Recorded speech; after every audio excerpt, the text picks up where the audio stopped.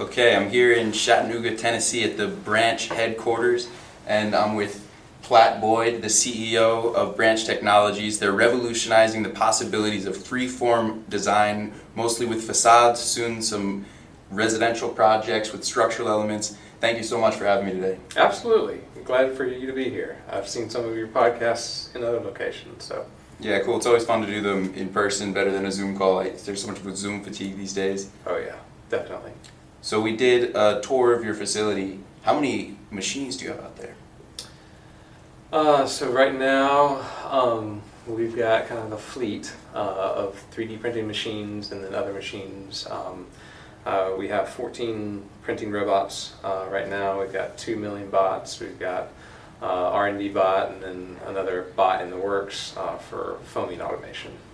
So your system, from my understanding, you print a lattice out of plastic or any material you can extrude, usually heat-based, and then depending on the utility, maybe for art systems, you might leave the lattice or you could fill it with foam? Correct, yeah. So what we do is it's free-form 3D printing, where we 3D print a structural lattice like this that creates this what we call cellular network, and so this is a structural portion of that, and so it's a 2-pound piece about the size of a concrete block, can support 3,000 pounds in compression, and that's the carbon fiber reinforced ABS. And then we infill with a fire-rated 2-pound polyurethane foam, as you see right there, and so that creates a composite, and that composite effect more than doubles the strength. It's about an R7 per inch insulation, so very high insulation value, but it more than doubles the structure. And so once you fill that block, so instead of 3,000 pounds in compression, it now supports 6,000 to 10,000 pounds in compression. And that's depending on the density of those cells. So density can create strength, and so we can kind of optimize to create strength where needed. And then we finish with either glass fiber reinforced concrete, which is what you see there, or lightweight stucco that's a very thin finish to make rain screens for commercial construction or mega panels in partnership with panelizers throughout the U.S. The mega panels are like what's on the bank? No, those are rain screen panels, and so those are up to 4 feet by 10 feet. And the mega panels are up to 12 feet by 45 feet. Wow. So they're really just limited by logistics, and then we're the insulation and articulation on the outside of light gauge metal framing walls. And so it's, in that case, the value proposition is how do you clad a building 5 times faster than with on-site methods. So it's prefabrication to like a really great point. On top of that, it would be so challenging. I mean, usually when you do a facade, specifically branch, every piece is unique, right? Correct, yeah. So almost, not all projects that we do, but almost all projects that we do, every panel is unique. And that's the power of 3D printing. Like, it doesn't matter. Like, you could do flat panels or articulated panels, and they're going to be about the same price. It just has to do with like that inherent customization that 3D printing brings to the table. That's a really powerful tool in construction. Yeah, I watched your webinar. To paraphrase something you said, you're really unlocking the power of the people that are working with the software. You have some incredibly talented software 3D modeling people here from great companies, and I'm sure they're really excited about being able to finally print some of the stuff that they've been working on. Yeah. A concept called parametric design has been around for 25, almost 30 years. That ability has been in architects' hands for a long time. But the issue is that you could use that to create something really cool, but it just gets sequestered into like a digital model because the tools to actually fabricate that thing don't really exist too much. So it's either something that you can create it digitally, but you can't get it made because there doesn't exist any technology to make it, or it's something that is just, you can make it, but it's ridiculously expensive. Mhm. So one of the purposes behind Branch is to democratize design freedom and to make what has been available in the market to design and allow that into a broader set of projects and to normal architects. And because I came from a very, very normal practice of architecture, and I couldn't touch some of these like very, very expensive budgets that some projects have. And so to allow that type design freedom into more normal construction budgets is really one of the purposes behind Branch. Yeah, that's awesome. And so when you started the company, where did you get the concept from? It started with Sketch, working too long on a Saturday on a very not fun project. Were you still working in construction or architecture at the time? Architecture, yeah.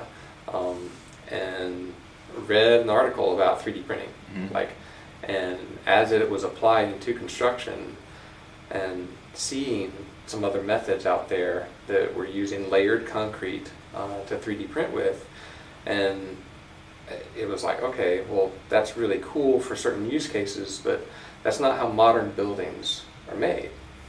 Modern buildings are almost always composites, and there's multiple layers coming together into an assembly. And so the idea was just a sketch of like, how do you use 3D printing as a scaffold for normal construction materials? And so that was the initial idea. And I was an architect I've got 4 kids, and so I had a partner in a firm, and so I was like, okay, I think this is a pretty cool idea, but taking it forward, it was like nights and weekends for 9 months before, like, okay, this is taking the leap and doing it full time. Yeah, 9 months before you would jump in full time? Yes, and that was a major leap that I don't know, it was very uncomfortable, but I'm very, very thankful for it, and then now to see where it's come is, I don't know, it's kind of mind-blowing. Yeah, we serendipitously ran into Tony at lunch today, the third Yeah. number 3 guy. Who was the number 2 guy? Chris Weller. He was my next door neighbor in Montgomery, and he was in architecture school at UVA, a brilliant architect, and so he had interned at my previous firm, and I said, would you want to intern at this little startup company? And he said, yeah. So at the end of the summer, I asked him, well, I don't know if you could take a break from architecture school to come on board. Being a part of a startup can be a good thing. And so he came on board, and so he got married a couple years ago, and they moved to DC, so he's no longer here, but he was integral to the beginning stages of the company, and just a brilliant autodidact that could learn almost anything. Well, I'm going to move the laptop so the fan is not right next to the mic. Okay.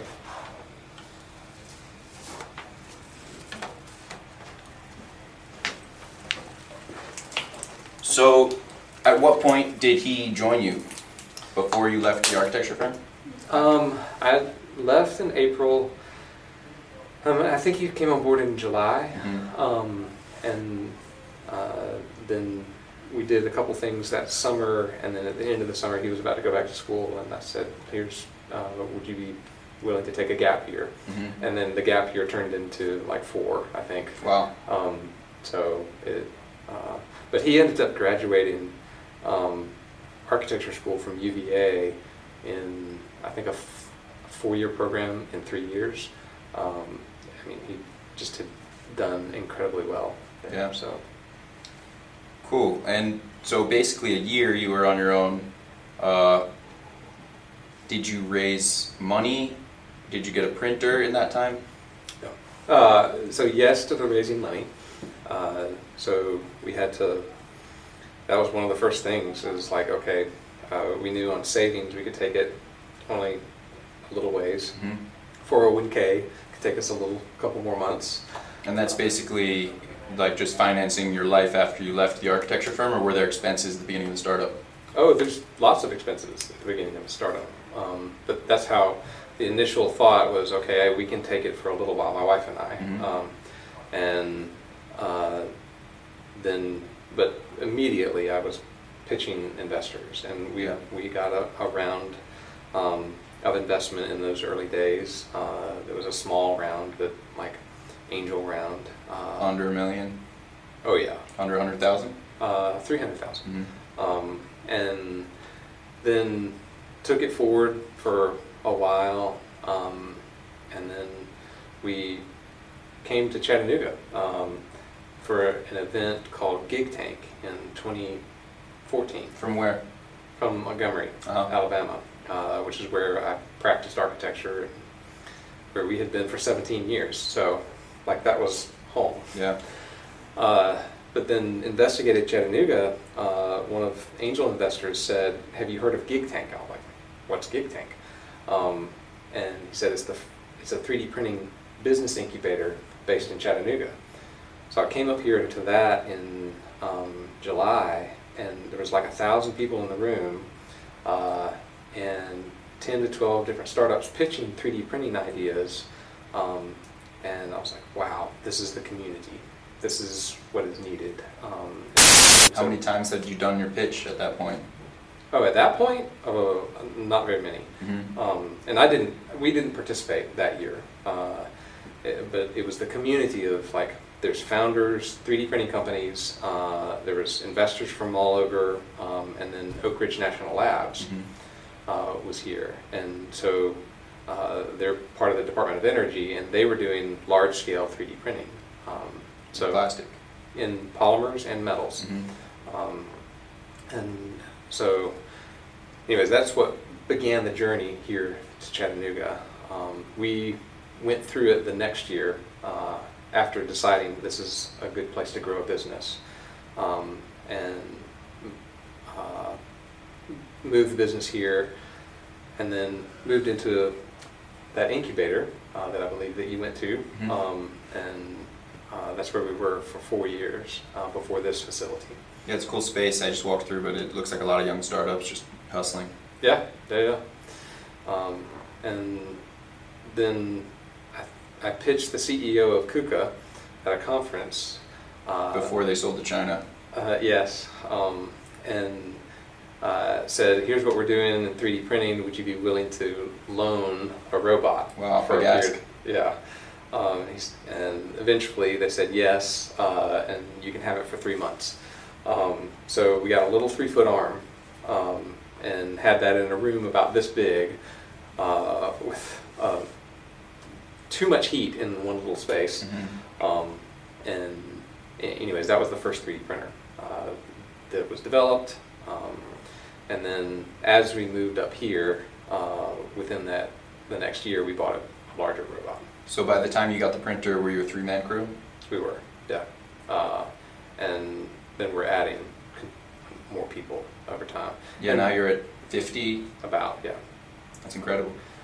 So, and 50,000 square feet here. And so it's a great group of people. Yeah. Like an amazing group. So for those 4 years, at the end of the 4 years, did you still only have the one printer? So by the time we moved out of the incubator, we had 4 printers in 5,000 square feet with about 30 people.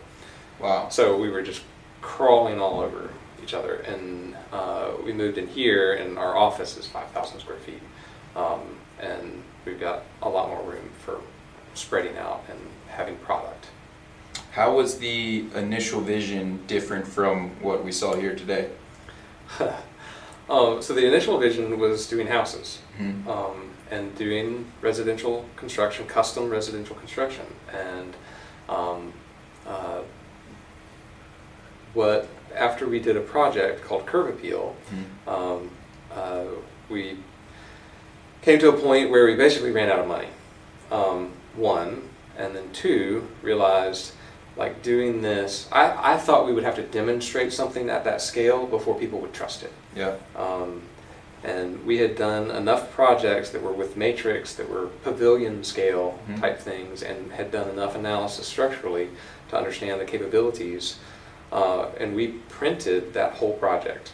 And we got to a point where it was just, we had to start making money, like immediately. And we also realized that doing that house, beautiful as it was incredibly complex structurally. And structural engineering was going to have to kind of basically catch up with where the capability of the printing process was. And so it wasn't a scalable proposition because it took an incredibly sophisticated firm 9 to 12 months to engineer a house. And that's way too long. That's not scalable. So we pivoted to facades and for commercial construction. And in that arena, a facade is something that can be lightweight. It's structural from a lateral load standpoint, but it's technically non-load bearing on the building. And so it's something that you can basically create beam tables. And here's our spans that we can do for certain panel sizes, and then the parametric design, the 3D printing is applicable to the articulation available on a commercial building, which architects have really been dying for design freedom for a long time, and so this enables that type design freedom. Yeah, so that project was wholly aluminum composite metal panels, and so we came in, the construction contract was already awarded on that, and we worked with the design builder and substituted our product for those flat aluminum composite metal panels. That would have been a pretty boring building. It would, yeah, and now it looks much better. Yeah, totally one of a kind. They said that they have gotten lots and lots of people that come to them as clients because of the unique building. So that's a pretty good value proposition for owners. Yeah, for sure. So the structural system holding up the panels, was it the same as the aluminum, or were there any adjustments? We did have to, I think, reinforce a couple little areas, but other than that, like it was metal studs.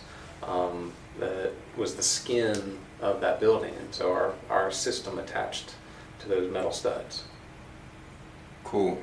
So there's another really interesting project you did with a LiDAR scan of the moon. Yeah, now that one's different. So that's for the U.S. Space and Rocket Center in Huntsville, kind of a really cool museum associated with NASA. And they were doing their new space camp building. We approached them. I can't remember how we got in touch with them. It was the same architect that we worked with on the Huntsville parking deck. And so they had this project, and they said, could we use your stuff on that? And so we developed a couple of different spacey kind of themes, some that were based on like propulsion going into orbit, others re-entry, and then kind of a themed, interpreted moon surface that looked like kind of Swiss cheese. Well, they liked that one, but they wanted more realism. So they said, we have this LiDAR scan of the moon that had 6 billion points. Wow. To it. So way more data than was necessary. And so we took that and used that for the surface articulation. Did you tone down the number of points? Yes. And we took the articulation and made basically the topography of the moon have about 8 inches of depth. And so we're able to take that surface model and adapt it to our facade. That's really cool that you can, I mean, it's just like regular 3D printing, but the models you make, they're like all infill. There's no shell.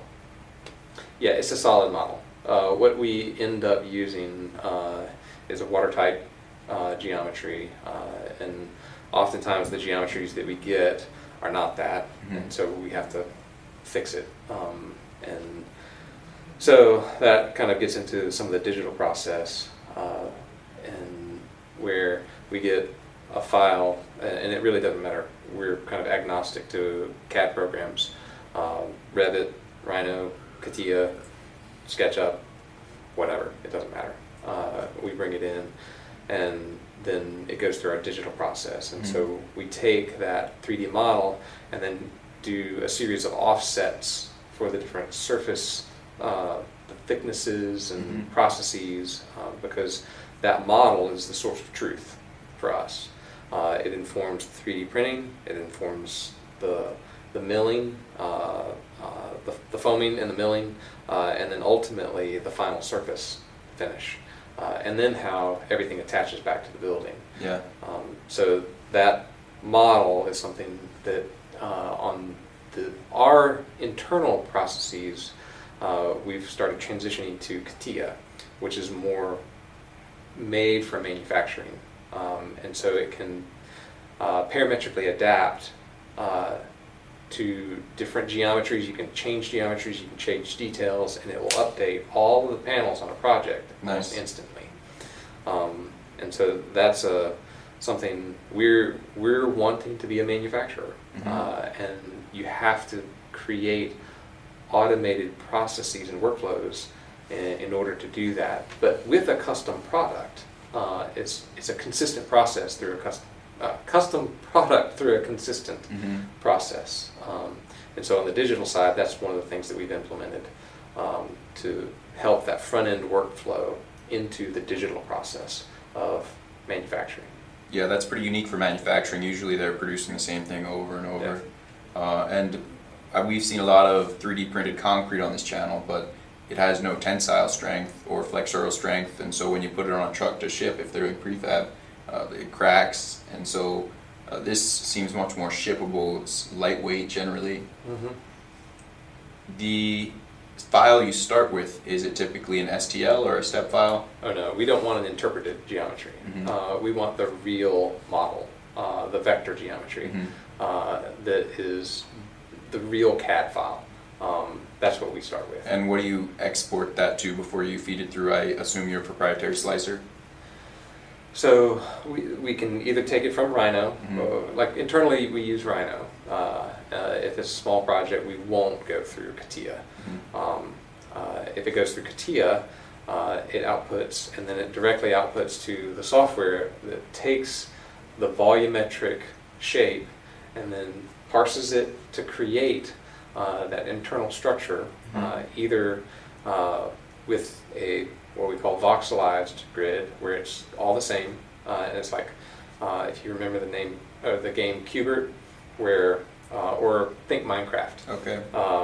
Minecraft on the inside of a panel. So everything is just cubes, and you subtract the ones that are intersect the face geometry, or you can do a structured grid. And structured grids they conform to the surface geometry, and so for almost all the projects that we do with Matrix, they're structured grids. And so that is a process that you create that internal geometry, and then our software sequences. The whole thing creates the robotic code to tell the robots, here's how to print this thing. So that's all kind of on the software side. Was there ever a point that you decided to get rid of having an external printed shell, or that was never even in the equation? You're talking about the internal? Externally, so usually a print is solid, like a small plastic print with like a Prusa or Creality, but you never had any kind of shell on the exterior even in the beginning? No, I mean, this was meant to be a structural thing. And use as little material as possible? Yeah, and so think of it as configurable light gauge framing, like wood studs, metal studs. This is basically a configurable version of that. So there is the idea initially where it was going to be, you could 3D print decoration on there. That's a whole lot harder than it is to we have developed a way to do layers, and we can use those to attach parts together, or to reinforce areas, or to attach fasteners into what we print. But that's a slower process. It's not. It's using a whole lot more material, and we're trying to be as material efficient as we possibly can. You mentioned carbon fiber, another type of material that's used in windshields. What are the different kind of materials you're experimenting with, and some of the pros and cons of each? Yeah, so the carbon fiber reinforced ABS is our fastest, cheapest, strongest material that we print with. We've got PETG that we've printed with, and a biopolymer that's derived from sugarcane. The PETG and the biopolymer are both rated for interior exposure from a fire standpoint. And then ASA is another polymer. What we're beginning to do, and we're kind of almost at the finish line of characterization, is a new polymer that's a Lexan. And it is about 250% stronger than the carbon fiber ABS. Those numbers that I mentioned are the carbon fiber ABS. Yeah. The Lexan is substantially stronger than that. So, and we're still going through the full characterization for all the numbers and results. It sounds crazy that the carbon fiber version is the most cost effective. Yeah. I mean, we're using off-the-shelf polymers, so it's not something that you're using like a very expensive proprietary blend. ABS is what's in Legos, even though those are fairly expensive. The ABS is used in light covers, Airsoft guns. Yeah, all kinds of things. My kayak is made out of ABS, so. Very strong. I guess the carbon fiber, you just don't need so much of it, and it makes it much stronger. It adds about 40% of the strength with the addition of the carbon fiber versus the neat. Wow. So you're printing the lattice, but the automation doesn't end there. You have some other applications for the KUKA arms? Sure, yeah. So we take the lattice, we fill it with that the fire-rated spray foam, and then mill that down robotically. And that's what gets you to the articulation of whatever surface a client is wanting. And that milling process is a secondary process. And so that is what translates the digital geometry into the surface finish. Ultimately, how far from the last layer of plastic does the foam go? Is it right there, or is there an inch of leeway? We put about 20 millimeters. I mean, you can see it right there. That's the back plane, and we similarly do that off the front plane. And so it's, and that's kind of what we've done. We can mill through anything pretty much, but we try to avoid the polymer. It's better not to mill through it. And how was the permitting process, especially for the early projects? Did they have to do trial by testing? Oh God, yeah, we've done trial by testing on everything. And so we've done structural, we've done fire, we've done moisture, expansion, contraction. We're doing now composite testing of everything. And one of the things that is kind of a new development that we're working on, which would enable us to go back to the housing stock and do that more scalably, is we've been working with SOM, Skidmore, Owens & Merrill, on a parametric structural finite element analysis solver. And then the characterization of our multi-material composite. That's a very difficult thing to do, because you've got, if you take, hand me that, the piece right there, composite. When you have like you've got the matrix in here, you've got the spray foam, and then you have the GFRC. You've got interfacial bonding between each of those layers. Well, you can characterize a singular material. That's fairly simple. But when you start getting into multi-material composites, it becomes a very, very complex problem, like DARPA hard problem. And it's something that you have to do immense amounts of testing to characterize it, and then you can infer, here's the structural performance of that composite based on all that testing. And so we've been testing for years now to understand like all of the different characteristics of that. And that then flows into like a finite element analysis structural engineering solver. In software. In software. And so every building, this commercial building, goes through some sort of a structural engineering process. Typically, post and beam method construction, steel columns, steel beams, concrete, whatever. Those are very, very known values. Like that book, the green book back there, is the Steel Bible. It has known steel properties from 100 years. And so what they went through to test all of those section properties over 100 years, we're beginning to do for a multi-material composite.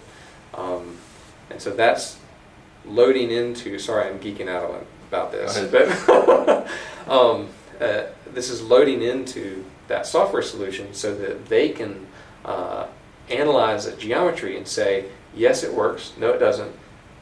No, it doesn't. Here's the problem areas. You change the geometry a little bit here, and now it works. Yeah. And so they're able to do that analysis in seconds now, versus months of what it was on that first project.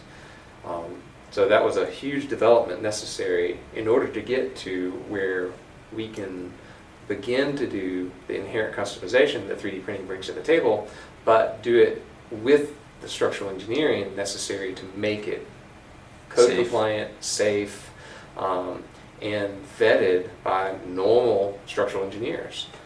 So that's a big initiative that is about 90% complete now. Nice, that'll be incredible. So in the time being, when you're doing something like the facade project for the bank with so many unique printed pieces, there's no way you had to break each and every one of them, right? Oh, no.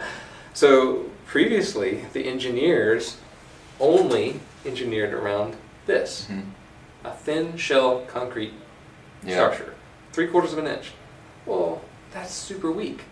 So when we've tested things, it's 5 times stronger as a composite as it is with just that thin shell concrete. So we had to re-engineer a project, and I was like, oh my gosh, because the engineer only did it with the singular material, and that's a very expensive prospect, so it was a good lesson learned, but it kind of pushed us towards this multi-material composite characterization project. Therefore, we don't have to go through that again. Yeah. So would it have been easier for you if they approached you before the architect designed that project? It would have been impossible. Wow. Like, there's no way, because we hadn't done all the testing. There would be no way to characterize it. So going into their project after they already had the plans was a benefit? So they designed around our capabilities. The bank? Well, yes, that one, but then the one that I'm thinking about is was a parking deck, and it was one that was done with much larger panels. The mega panels, or? Well, yeah, kind of up to 20 feet, 8 feet by 20 feet. Wow. For that project. And so that one was engineered around a thin shell concrete, not taking into account the everything that we're bringing to the table in the composite. Yeah. So they get more than they bargained for. yes. How did you transport those? Were that's too heavy to be moved by hand? Oh, definitely. I mean, that was big flatbed trucks, and you crane them onto the building. With a couple pallets and forklifts, or? No, those Those inside? weighed anywhere from 2,000 to 5,000 pounds. Wow. Those were very, very large GFRC panels. Our typical rain screen panels are a couple hundred pounds, and can either be picked or with the lightweight stuccos, you can just pick them up by hand. Yeah. So how do you get them out of the facility? Oh, we got forklifts, Mm-hmm. and you can lift a lot of things up with a forklift. Were there any damage in transportation? Sure, yeah, and you got to fix those. I guess the concrete's the most brittle part. Mm-hmm. Yep. And so we had to repair those that were damaged. And first of their type projects, you have to follow through all the way and make it good in the end. And that was a first of their type project. And so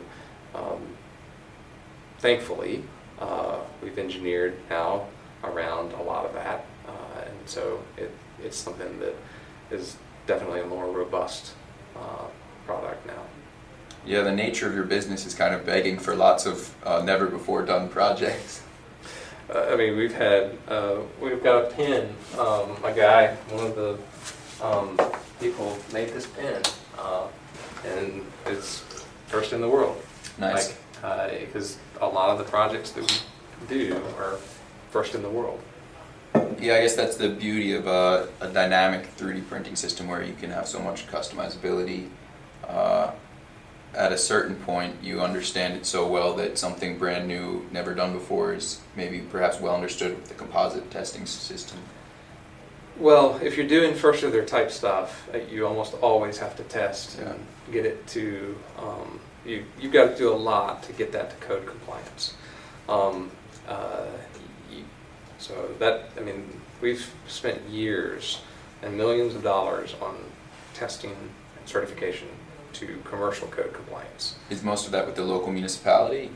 No, that's to international building code. So it's the commercial construction code, oftentimes in the U.S., is governed by the International Building Code. And that's what most municipalities have adopted. And so that's what we have tested to code compliance on those standards. Are you part of Joint Group 80? Joint group? With Stefan Mansauer and those guys? I guess it's more of a concrete thing, but okay, so will those standards apply outside of Tennessee now? Oh, definitely. Like, that's across the U.S. And then international places that say, oh yes, we'll accept the U.S. codes and testing that you've done. We'll see how applicable that is. Most countries have unique building codes. So going forward, you've now got all this work done, especially in the structural testing software, all proprietary. Is your business model to produce these systems, or will you ever be selling printers? So the business model is to produce product and sell custom products. And so that's what we do as a business. There's enabling technology, enabling software, hardware that allows that, but that's not what we're selling. We've had people that have asked, do you sell your printers? And the answer is no. What we sell is the enabled product from the process. So that's a big differentiator on kind of our business model compared to a lot of other people in 3D printing land. Certainly, you're selling the product rather than a lot of people just sell the printers and they never operate them themselves, and so the customers end up with all these struggles. Yeah, 3D printing is a great technology, but it is new, and it takes an expert to operate them effectively. And so that is something that you can either train somebody to become that expert, which takes months to years, or you can become the expert yourself, and that's what we've chosen to do. So of the 50 people, how many can operate the printers? About half. Wow, that's a lot. Yeah. I will say I used to could operate the printers, and a lot of people on technical team used to operate printers, but I wouldn't want to touch it now.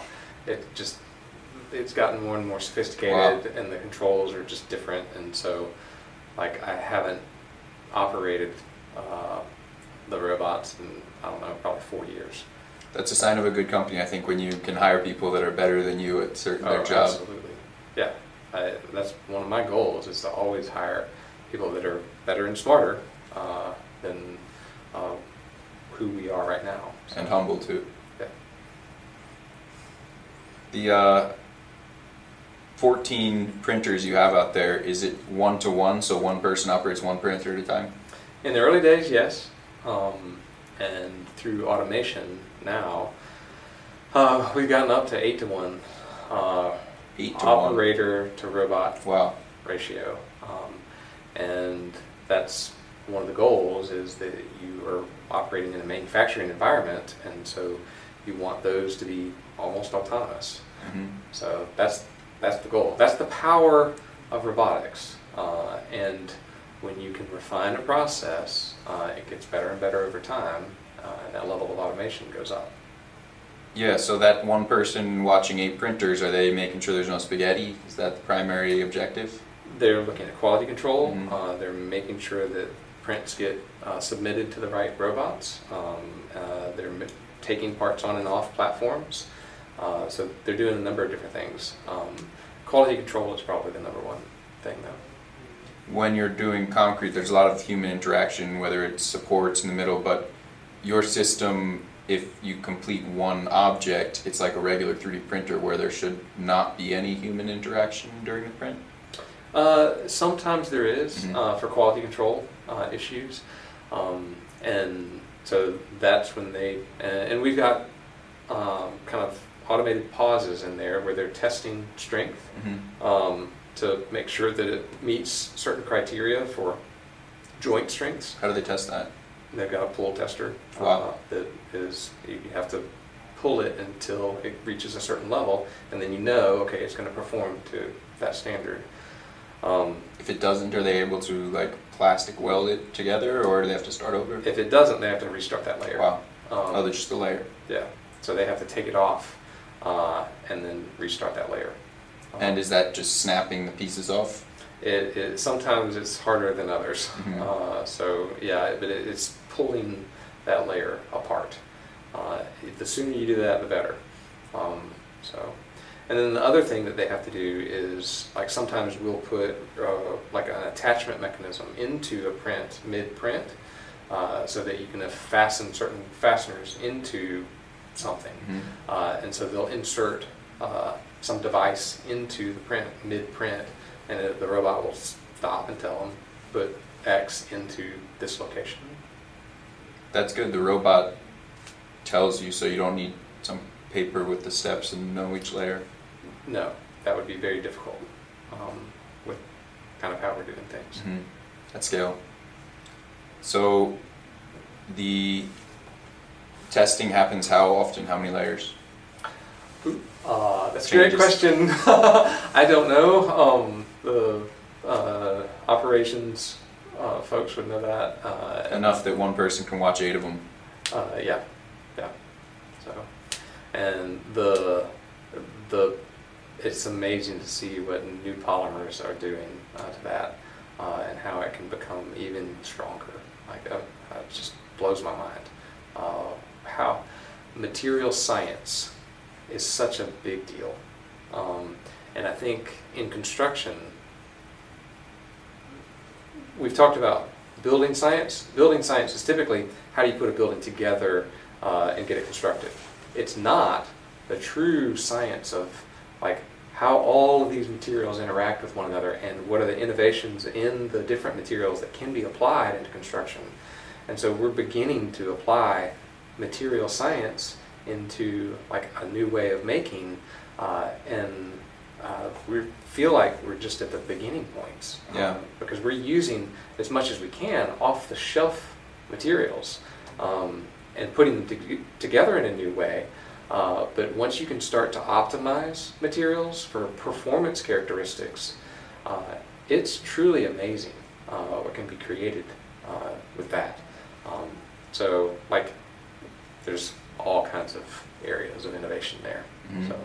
What was the reaction from the other subcontractors on the bank job?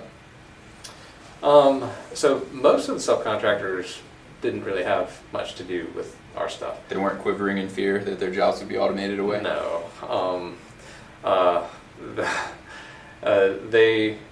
It was the rain screen installer that dealt with our stuff most, and then the windows, like flashing around the windows. In like the typical workflow on commercial construction, we're interacting with the people that make the envelope. Mm-hmm. And so that's typically where we're interacting. Long term, when you're applying innovation and 3D printing into construction, it has effects that are larger than what we're focused on right now. Where you're beginning to bring labor efficiency, you're multiplying labor, you're creating solutions to the skills gap that's occurring and the lack of people coming into the construction market. So that's where everybody's afraid that robots are going to take my jobs away. Well, the jobs are, like, the people are leaving the jobs and nobody's coming in. Yeah. And so there's a huge labor gap that's beginning to be exacerbated in construction. And so this begins to help multiply that labor to begin to solve some of those issues. But I call this digital craft. It is not solely digital. There is a craft element because there's people involved at each step, and those people are vital. Robots are stupid, really. Like, they do what you tell them to do, only. Like, integrating intelligence into it is way down the line. Yeah. But a robot is good at certain things and really bad at other things. A human is amazing at certain things and really bad at repetitive, mundane tasks or unsafe tasks.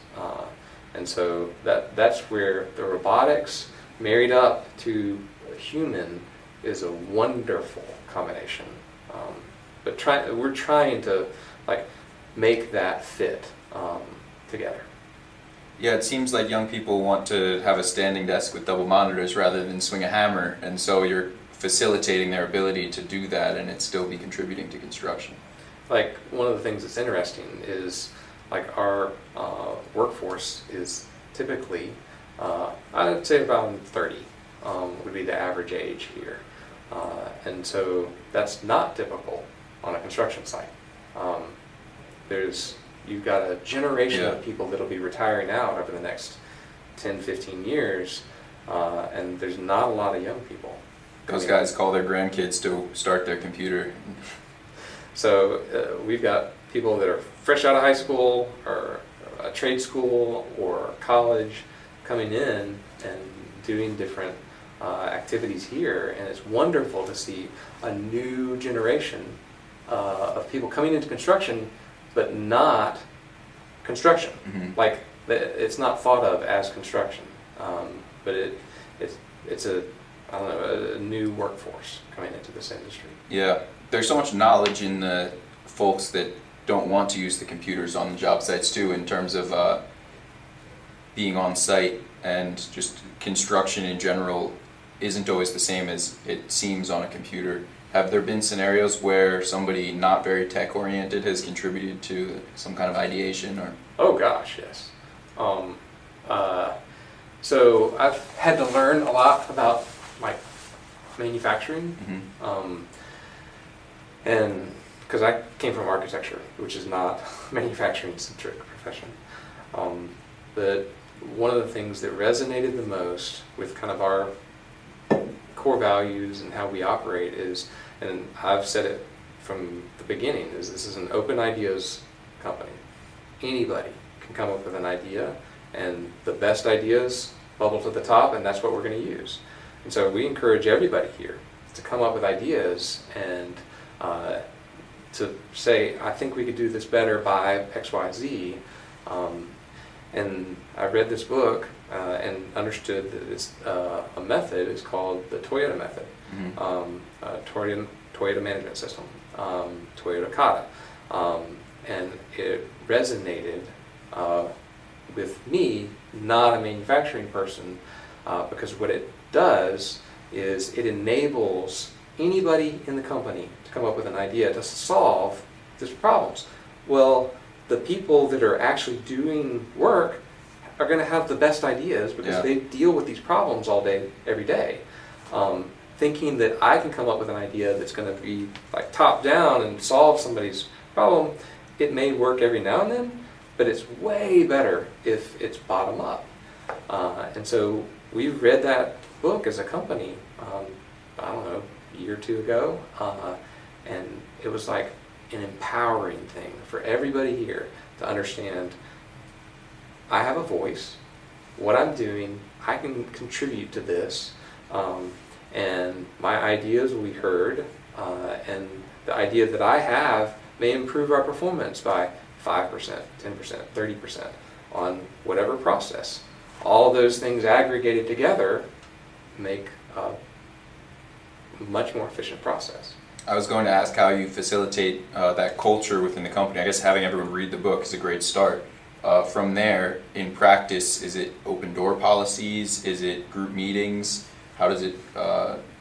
So we do a number of different things, but like one kind of big picture thing that we do is we have quarterly planning, and during that quarterly planning, everybody in the company is involved, and we have lessons learned, like what was good, what was bad, what was ugly, and anybody contributes to those lessons learned, and then we base our priorities and some of the things that we do within each quarter on those things. And then another thing is we have like a demo day every quarter. Like anybody can pitch an idea, say, I think we should be doing X, and they have to pitch it. And I can't remember what percentage, but it was over 50% of those ideas have been implemented. Wow. And it's amazing to see what people come up with. So I love that aspect of the culture here. You mentioned your wife earlier. Does she get involved in the company at all? No, she has been a huge support, and been something that I couldn't have done this without her. Yeah. But in the day-to-day operations, no. And so I bounce ideas off of her. Yeah. She's a very wise, kind person, and has the support needed when you're going through like crap when it hits the fan. But she is a designer more so than a fashion designer, more so than like manufacturing and that kind of thing. So, anyways. Did your kids stop by and check out the prints? Oh yeah, my daughter worked here one summer. Oh, cool. And she was doing fabrication, and then another daughter helped write grants, and my son comes here, like when I'm here on a Saturday, he'll be riding around with his little hoverboard thing. Okay. So. Do you take any of your work home with you in terms of like the physical printed objects? Take a lot of work home, yes. Like physical things, not printed so in your much. house? No. I think that doesn't go with the aesthetic of our house. It's just, I don't know, different. Yeah. So. Would you ever live in a building that you printed? Oh, absolutely. I think that house that we did is the sexiest house I've ever seen in my life.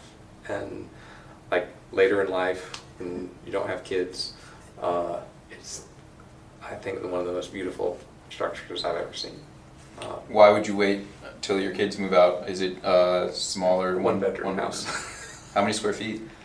It was about, well, footprint-wise, it was 3,000 square feet. So it was a really big footprint. With major sloping arches. Yeah, and lots of outdoor like space. I think enclosed it was about 1,200 square feet, but 1 bedroom, 1 bath, like living area, kitchen area. So voluminous spaces. So we fit our entire company in the bedroom. When we did a pre-assembly of it, and about 45 people in the bedroom.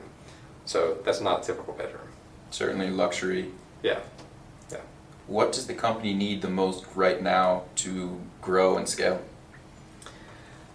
So a couple different things. One is we're a startup and constantly raising money.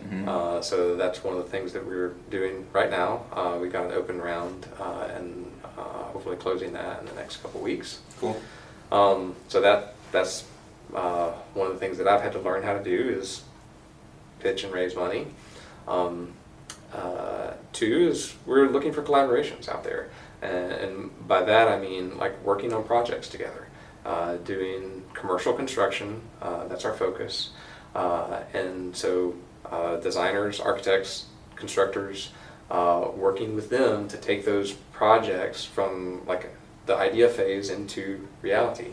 And so always looking for projects where we would be applicable on. And then third, we have several open positions right now in kind of key categories for us. And so I know we're Director of R&D is one, COO is one, Senior Manufacturing Engineer, Head of Sales, and I think there's a couple others in different categories. So almost constantly hiring.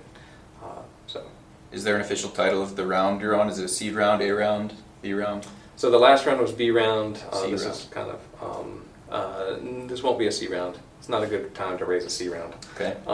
B and P.5. Yeah. So.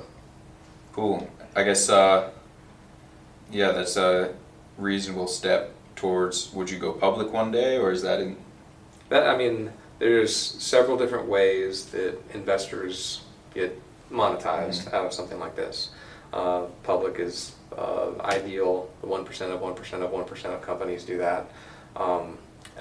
There's other scenarios for monetization. I think you already got to the 1% of the 1%, so it's only a couple more 1% to go. So, but you have to have scale and lots of production, and we're not there yet. Like, kind of our long-term goal is to have multiple facilities across the U.S. and around the world that are producing products at scale. That's our long-term goal, and it's something that the construction industry is so incredibly massive that like we've only just begun to touch that potential. So what does your ideal client look like? So we want to work with building owner-operators that want a differentiated product in the market, where they want clients to, for them, it draws business in, it sets them apart in the market, it does something that's different than all the boring boxes that are out there. And so that's the owner-operator, and then second is like the architect, because we enable the design freedom that oftentimes architects have been dying for. And enabling that within more normal construction budgets. So that, and doing that on buildings that wouldn't typically get a feature design on it because it's a normal construction budget. And so that's kind of the second category of who would be an ideal client.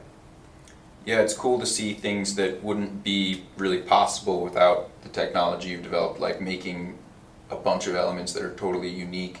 You'd need to make unique formworks for each of those previously, and then what do you do with them afterwards? You have to take it all apart. So I guess people with unique concepts, maybe they've been told no in the past. Oh gosh, I can't tell you how many times I've got my hand slapped for coming out with, oh, this would be cool. No, you can't do that.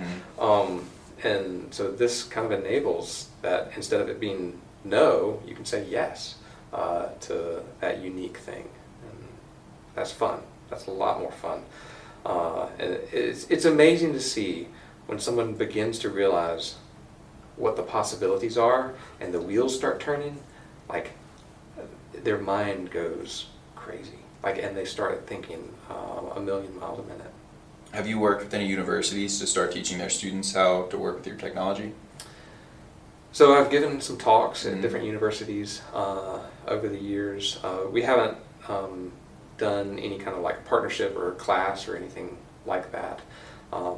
There's a lot of stuff, content online, that either talks that I've given or on our YouTube channel that has kind of design principles or the different methods that we go through, and it kind of illustrates those. And we also have some design guides that say here is all the different features that are possible within the possibilities.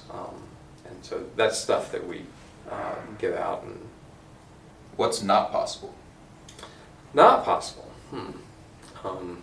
That's a great question. Right now, at least. Right now, yeah. We're trying to stay focused on commercial facades. We get tons of inquiries for houses, and we basically say no to that. That's just a completely different market. And there's other people out there that can do houses.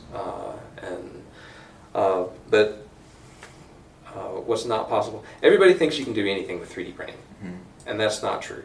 Like, you cannot just do anything. One day, maybe you can like have the Star Trek replicator and it just pops out something, but we're just not there yet. Some of the SLA stuff gets pretty close to that. The light stereolithography. Yeah. No, the thing, I don't know how much more time we have, but the thing that I think has the most potential with what we're doing is the concept behind this is like observing all that stuff. That was stuff that I had in my office way before the idea for Branch. And I called it some of my beautiful and amazing collection.